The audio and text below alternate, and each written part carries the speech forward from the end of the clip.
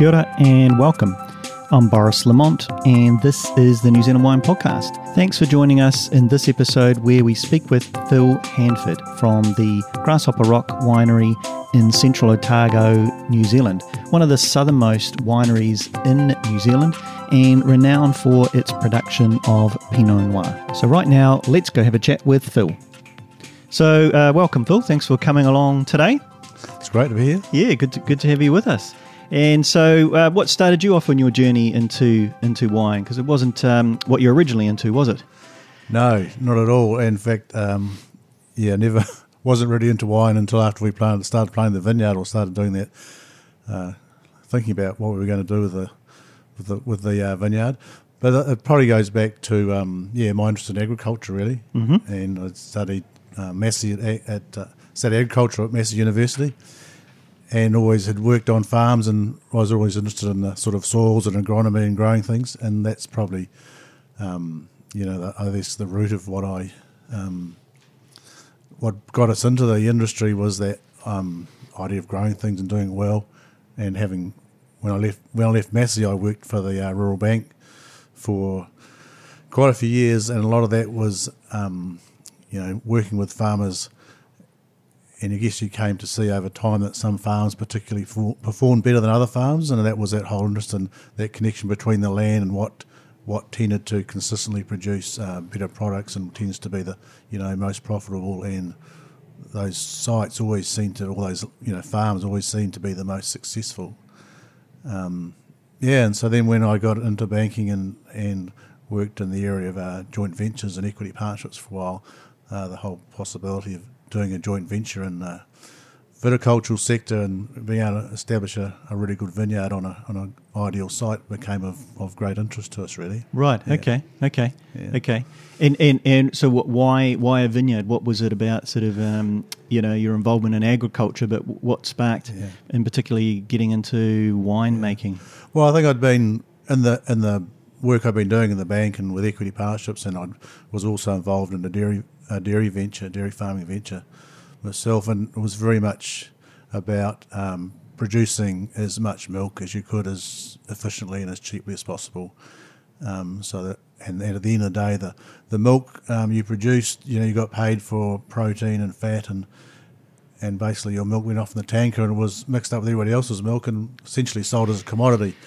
And for us, the exciting thing was to actually take a product, I guess, from paddock to plate, really, so we could find the piece of land that we thought would produce excellent wine and then grow the grapes, produce the wine and brand it under our label and build reputation around a particular site and label, which took us away from, say, being a commodity, but to being something that was special and connected to that site. Well, that's interesting because that's echoing very much the sentiments of Jim Viletich from Providence about being able to see it right from working in with the vines themselves and to the finished product, rather than it just disappearing and it, as you say, becoming a commodity. Actually, you're involved in the whole process and you see the final outcome and result right to the consumer. That's right. Enjoying it. I think the exciting thing about that is you get the feedback from the people actually consuming the product, which you don't say in the dairy industry, and also potentially if you do it really well,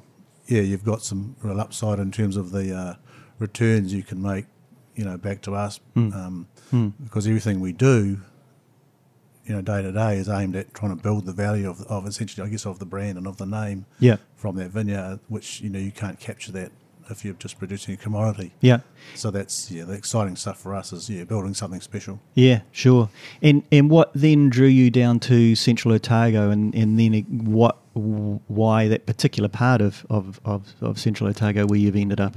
Yeah, well, I think when I was working in the bank and working for the equity partnership side of things, it was a national position. I used to travel around a lot, and I guess I looked at the viticultural sector in Hawke's Bay and Marlborough and Central Otago, and I suppose Hawke's Bay was when I first sort of realised how many vines were going into the ground really, and this was in the early 2000s, right? Okay, and really made me think, with that amount of volume starting to come through, that you really had to produce, if you got in New Zealand, if you're going to do this well, you really have to produce wine sort of right at the top of the pyramid in terms of the quality side of it, if you wanted to sell the product, because there was inevitably always a lot of competition at the at the sort of the bulk end of the market, and a bit harder to differentiate your product if you're just going to produce the volume. So that was what attracted my interest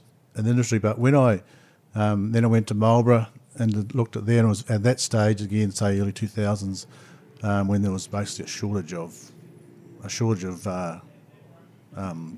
grapes really to meet the demand, and it was very easy to do a budget and say, well, we can plant X hectares and these are the costs and this is what we're going to get for our grapes, and we can sell them to one of the wine companies, and it was very profitable. And essentially that's what's happened, everyone planting grapes on the back of that.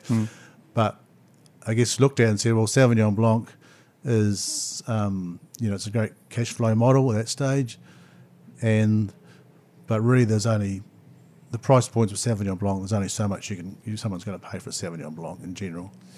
Whereas when we started looking at Centro Targo and Centro Targo Pinot Noir, and the reputation that Centro Targo was establishing, for world-class Pinot, and I guess knowing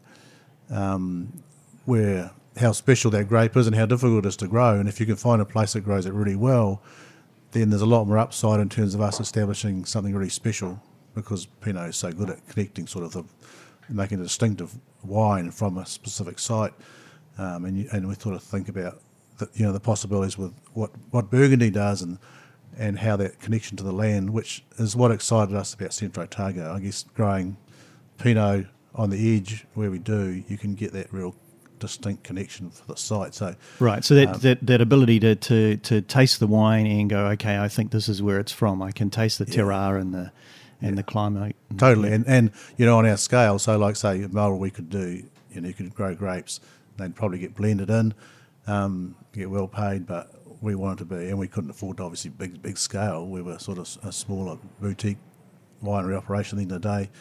And that's where the appeal was with Centro Targo, to do something small, but to do it really, really well. Yeah.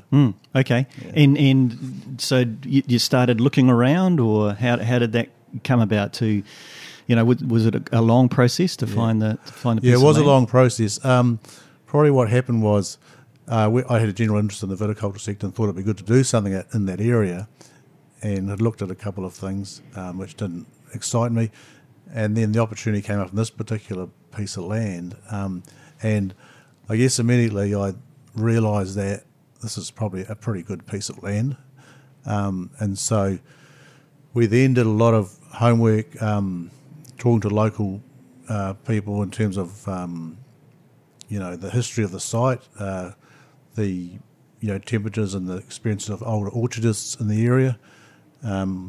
Sort of at that stage, at that early stage, I guess it ticked all the boxes because, it had a nice north-facing slope. It was had enough heat on this particular little hill to ripen fruit, and there was a couple of examples of smaller vineyards successfully ripening Pinot Noir nearby.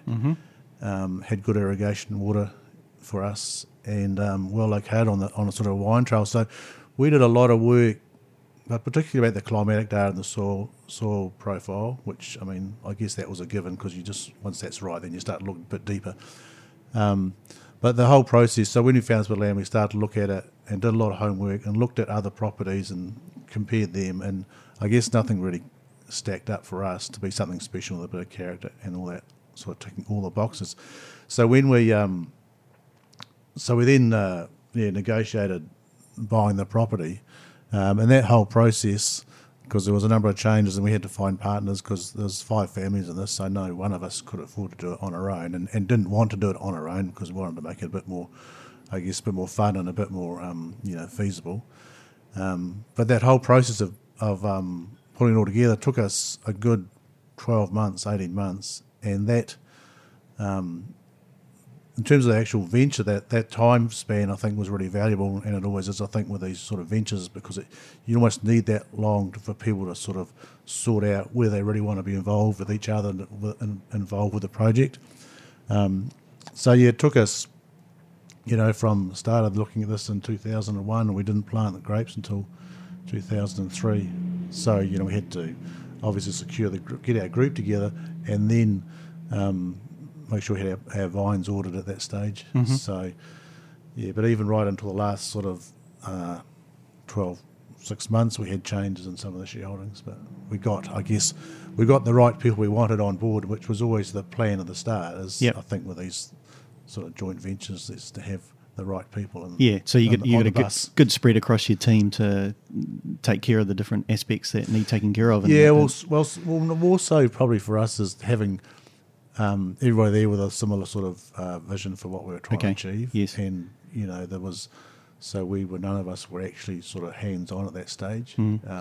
So we were going to bring in the expertise in a lot of ways, and we were more there in a sort of a knowing what we want to achieve in a sort of a governance role, but making sure we got the whole process right and got the job done. So you ended up on a piece of land which is quite far south for grape growing in New Zealand. Yeah, we didn't it didn't maybe occur to us how far south it was at the time, because we were looking at climate data really. Yeah.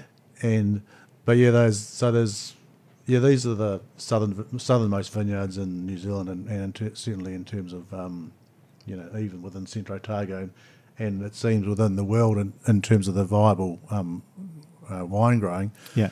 But so we're sort of about 45.25 south, and there's about there's probably some smaller vineyards. We're the biggest one on this little hill, but there's probably about sort of 4 or 5 labels as such, vineyards on this very southerly ridge. But I mean, the good thing is we're a long way south, but being on a bit of a north-facing slope, it's a bit more sheltered and a bit more sun, and it just enough seems to be to make all the difference from being out on the flats. Yeah, very good. And so you purchased the land in 2003, was it 2003? Yeah, so 2002 we ended up buying the land, and we prepared it and planted our vines in autumn sort of winter of 2003. Okay. Yeah. Okay. And then how long between that and the first vintage? Yeah, so 2003 we planted, and then we had our first actual harvest that we kept in 2006. Okay. So it's essentially sort of 3 years. Yep. And but I guess in establishing the vineyard, we sort of didn't want to leave anything to we want to take all the risk out of it. So one of the things we did was we put in really good frost fighting right from day one. Okay. And that really saved us in that first winter, because there was actually, with the young vines, there was quite a few vineyards planted in Centro Otago and quite a few vines lost of new plantings just with a heavy frost. Right. So luckily we could protect against those. So what was that specifically for you? That what measures did you put in place? What specifically? We've got frost fighting in terms of sprinklers. Okay. So we use sprinklers across the whole vineyard, and that was a sort of a major factor in this site, was that it had a really good source of water from the old irrigation races from the old mining days. So we've got shares in one of the irrigation companies, which is like a community thing, which a number of orchards and vineyards have shareholdings in, which gives them an allocation of water.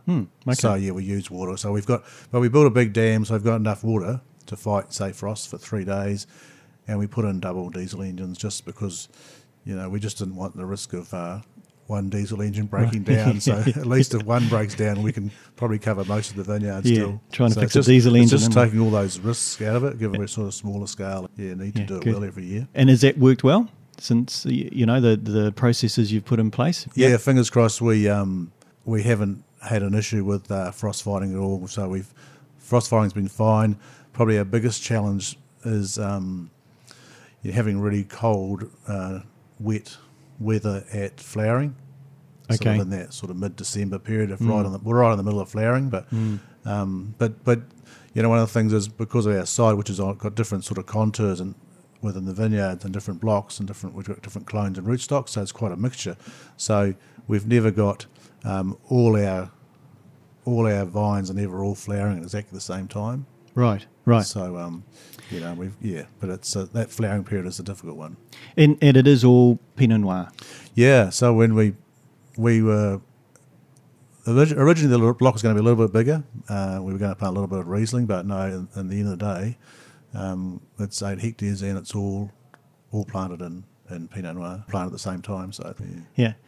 Okay, and so you've got where's your winemaker from? Is he been around there with you for a little while now? Yeah. So what we did in 2003 when we planted, there wasn't actually winemaking facilities. Like we didn't have a winemaking. We haven't got a winemaker within our group, and we didn't have any,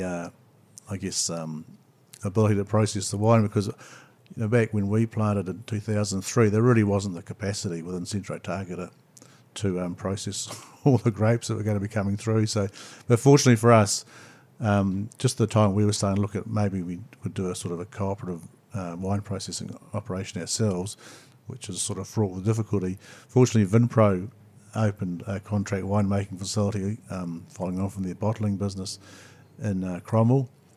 So we were one of the first to supply Vinpro, which is like a private company, but they just do contract winemaking and bottling and store a lot of wine, a lot of logistics work. So, but they've been great to work with. I'm very fortunate that their focus really initially was just purely on Pinot Noir, and so it's very well set up, well run, and we've had the winemaking team's obviously seen a few changes, but we initially had a winemaker, Carol Bunn, and then from 2010 on, Pete Bartle has been our sort of head winemaker, and he's still there. But yeah, and they're very, they've a consistent approach to how we make our wine ready in terms of what we're looking for. Yeah, and so what is that? How would you describe the style of wine that you? So because it is so far south, this vineyard, and it's very, I guess it's right on the edge of grape growing. It's very edgy, very cool nights. So, which means and it's shelled, so we don't get a lot of wind. So it's got. So sorry, just on that, how cool does it get? Like, what are we talking? Sort of, you're getting into minuses some. Yeah, so this May has been crazy. So I think our average temperature this month's been under 5 degrees. Right, but average. But what will happen is in spring we'll get a number of frosts. If we don't get any frosts, it would be unusual, but we could get frosts of -2, -3, and certainly so that's as in say maybe October, November.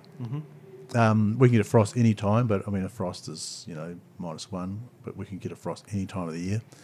And then coming into autumn, and so particularly April, our temperatures will be swinging from below 5 degrees to over 20 degrees. Right. Day. Okay. So, okay. Yeah, So and we're bound to get, and more than likely to get a frost into April, so we could get a -2 or 3. Right. Quite a good variation then through the day. Yeah, and some big frosts. Yeah.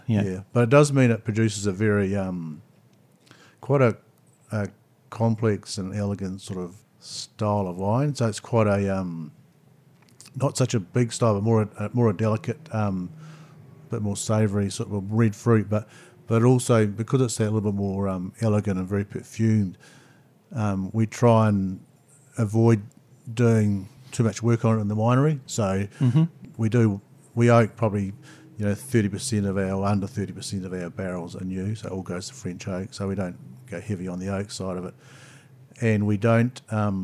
A lot of people do a lot of whole bunch. We don't do whole bunch, and we don't do a lot of don't over extract. So it's just trying to show the pretty style that it is. Right. Yeah. Because that's what the vineyard does well. So our view as well. That's what the vineyard does well. Let's not take anything away from that. Yeah. Yeah. So it's a representation of what you're actually getting off the vine each year. Yeah. Very much. And what's been interesting, though, although we get a lot of vintage variation because we're sort of so far south.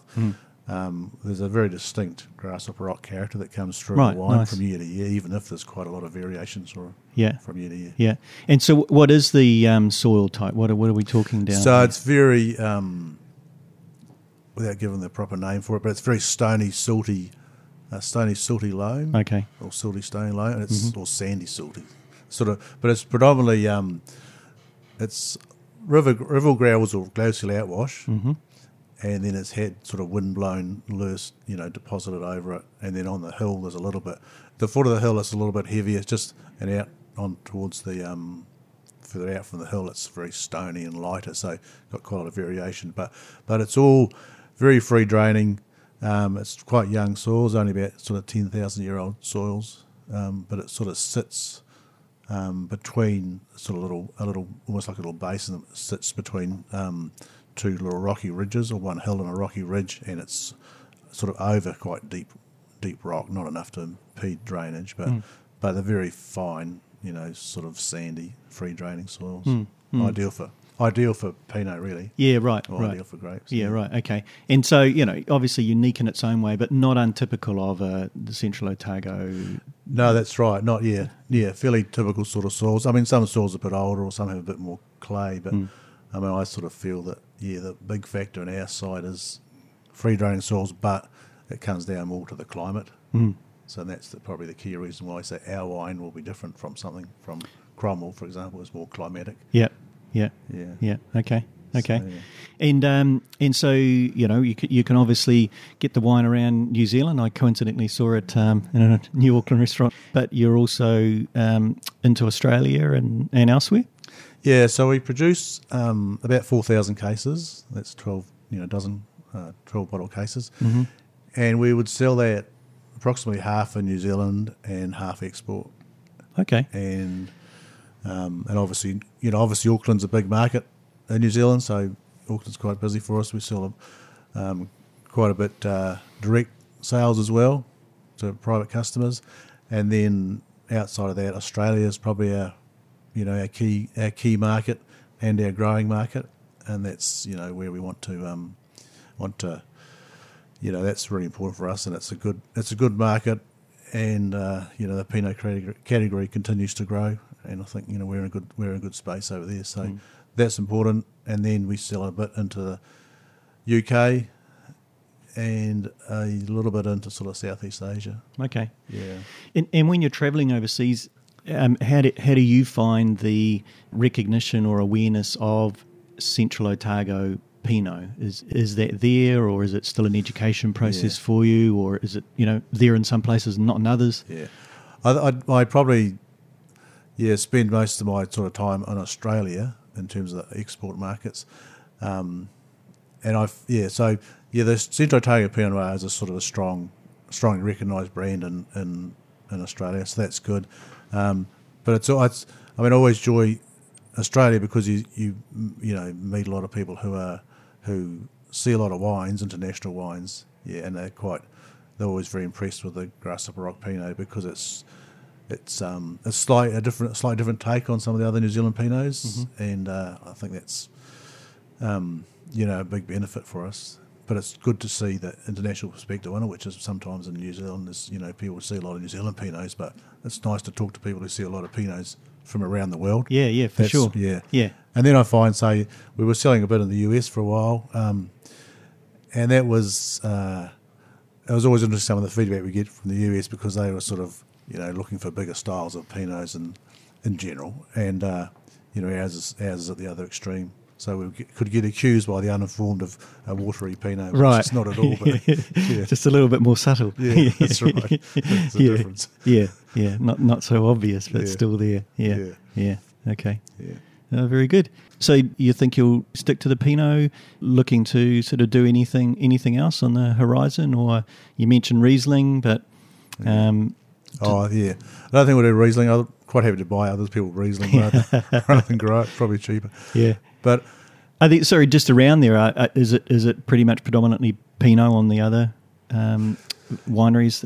Yeah, certainly where we are, it's very much predominantly Pinot. Yeah.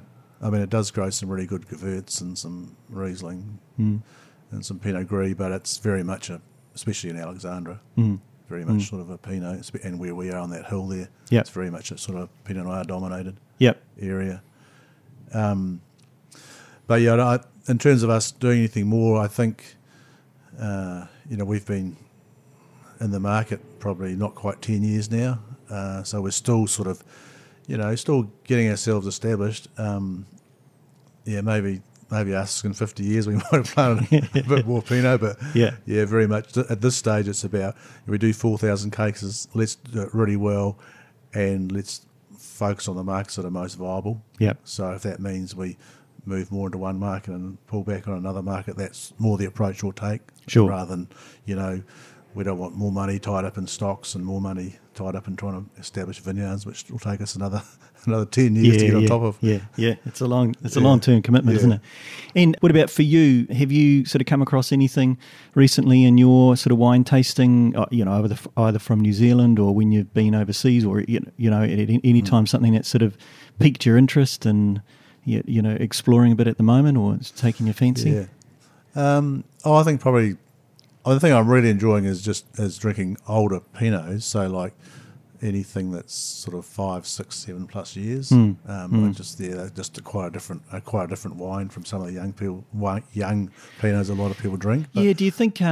Do you think generally it's not a bad idea with, this is certainly broadly speaking and generally speaking, but for Central Otago Pinots, 4 years is normally, if it's a good Pinot, is quite a good time to maybe start looking at them rather than drinking them too young? Yeah, I think even 5 plus really, depending on the Pinots, and that's I guess the thing. I mean, I know what our Pinots can do, and I've sort of now come to the view that sweet spot becomes sort of about 6 years plus. Mm-hmm.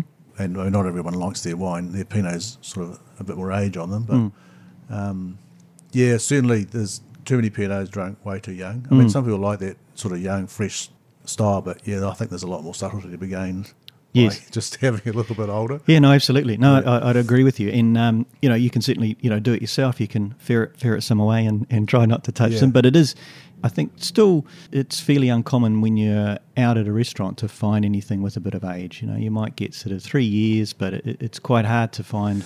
Yeah, and that's the problem really. People don't see a lot. I mean, I see it because I've got it. Yes, you're doing it yourself. But it's very hard to. The education one is a lot harder, especially I think in New Zealand because, the Pinot.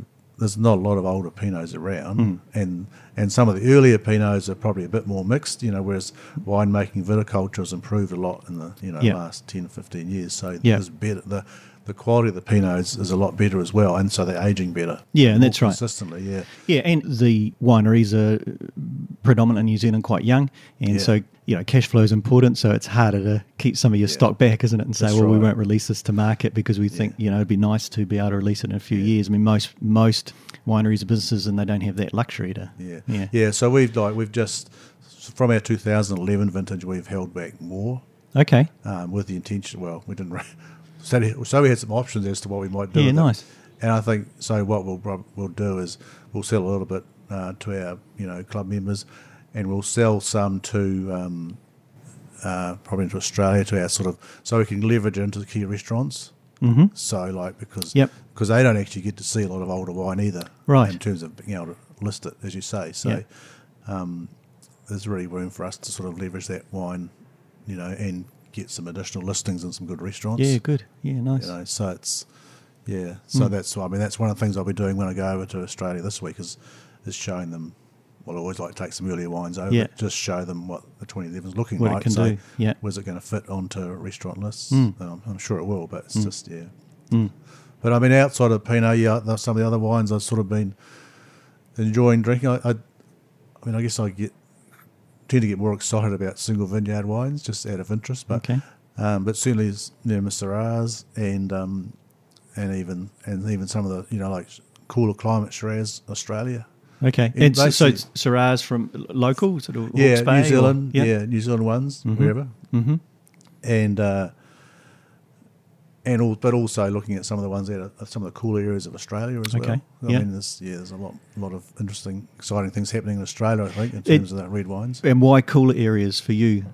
Oh, I think it just produces a more sort of a subtle and refined style of Pinot of Syrah. I'm not a great big fan of some of those big chunky sort of jammy that really I mean, we had a wine the other day like 15% alcohol out of the 15.2% out of California. Well, I mean, it's nice, interesting to have a glass, but I certainly couldn't sit down and drink a bottle of it. No, that's, so yeah. But no, there's generally some of those single vineyards, some of the Grenaches are quite interesting. Some Grenache, not much coming out of New Zealand, but it's seems a bit interesting. So where are you finding those from? Australia again or France? Yeah, Australia, France. Yep. Yeah. just different Grenache from different place. I guess it's just something I was having a look at the moment. Yeah, good. Yeah, when you get the opportunity. Yeah.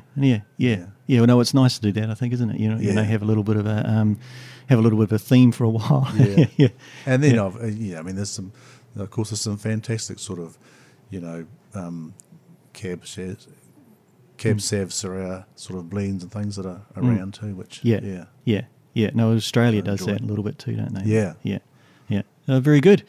Well, just to finish up on, so a question is, if you could have a glass of wine with anyone in history, and what would it be? What would you drink with them? Who would you like to have a glass of wine with? Yeah. Oh, I think I always thought what was really interesting was, because our vineyard site is the history that goes back to about the 1860s, 1870s, when it was quite a well-known site.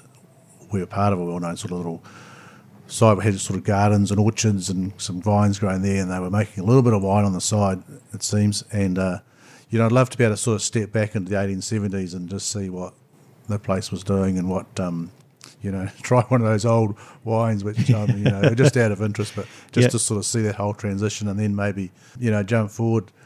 For us, I think what's really something to maybe jump forward 50 years, and be there with our existing families and their vineyard manager and our winemaker, and just see what how the wine was looking after in 50 years' time. Because I think from now, so 50 nice. years out. This is sort of where 10 years in. Well, the vines are what sort of coming up 15 years, 14 years now, so they're pretty young. But to really see that whole thing in 50 years, I think it was really exciting just to see, because I know how special it is now, just to taste those, sit down with those people and be there. I nice. just wish I had another 50 years left to be there. But so be able to go back and then be able to go forward as well, and very see nice. the full transition of that land, but just with people you're sort of connected to. Yeah, nice. Yeah, so, very cool.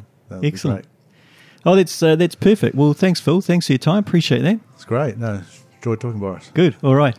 Cheers. Thanks. We've been speaking with Phil Hanford, Managing Director at the Grasshopper Rock Winery in Central Otago, New Zealand. If you're wanting to find out more about Grasshopper Rock, just look them up online. That's grasshopperrock, all one word, .co.nz. And if you'd like to hear more of the New Zealand Wine Podcast, look us up online as well, just under the New Zealand Wine Podcast. Thanks for listening in. Hei kono mai. Bye for now.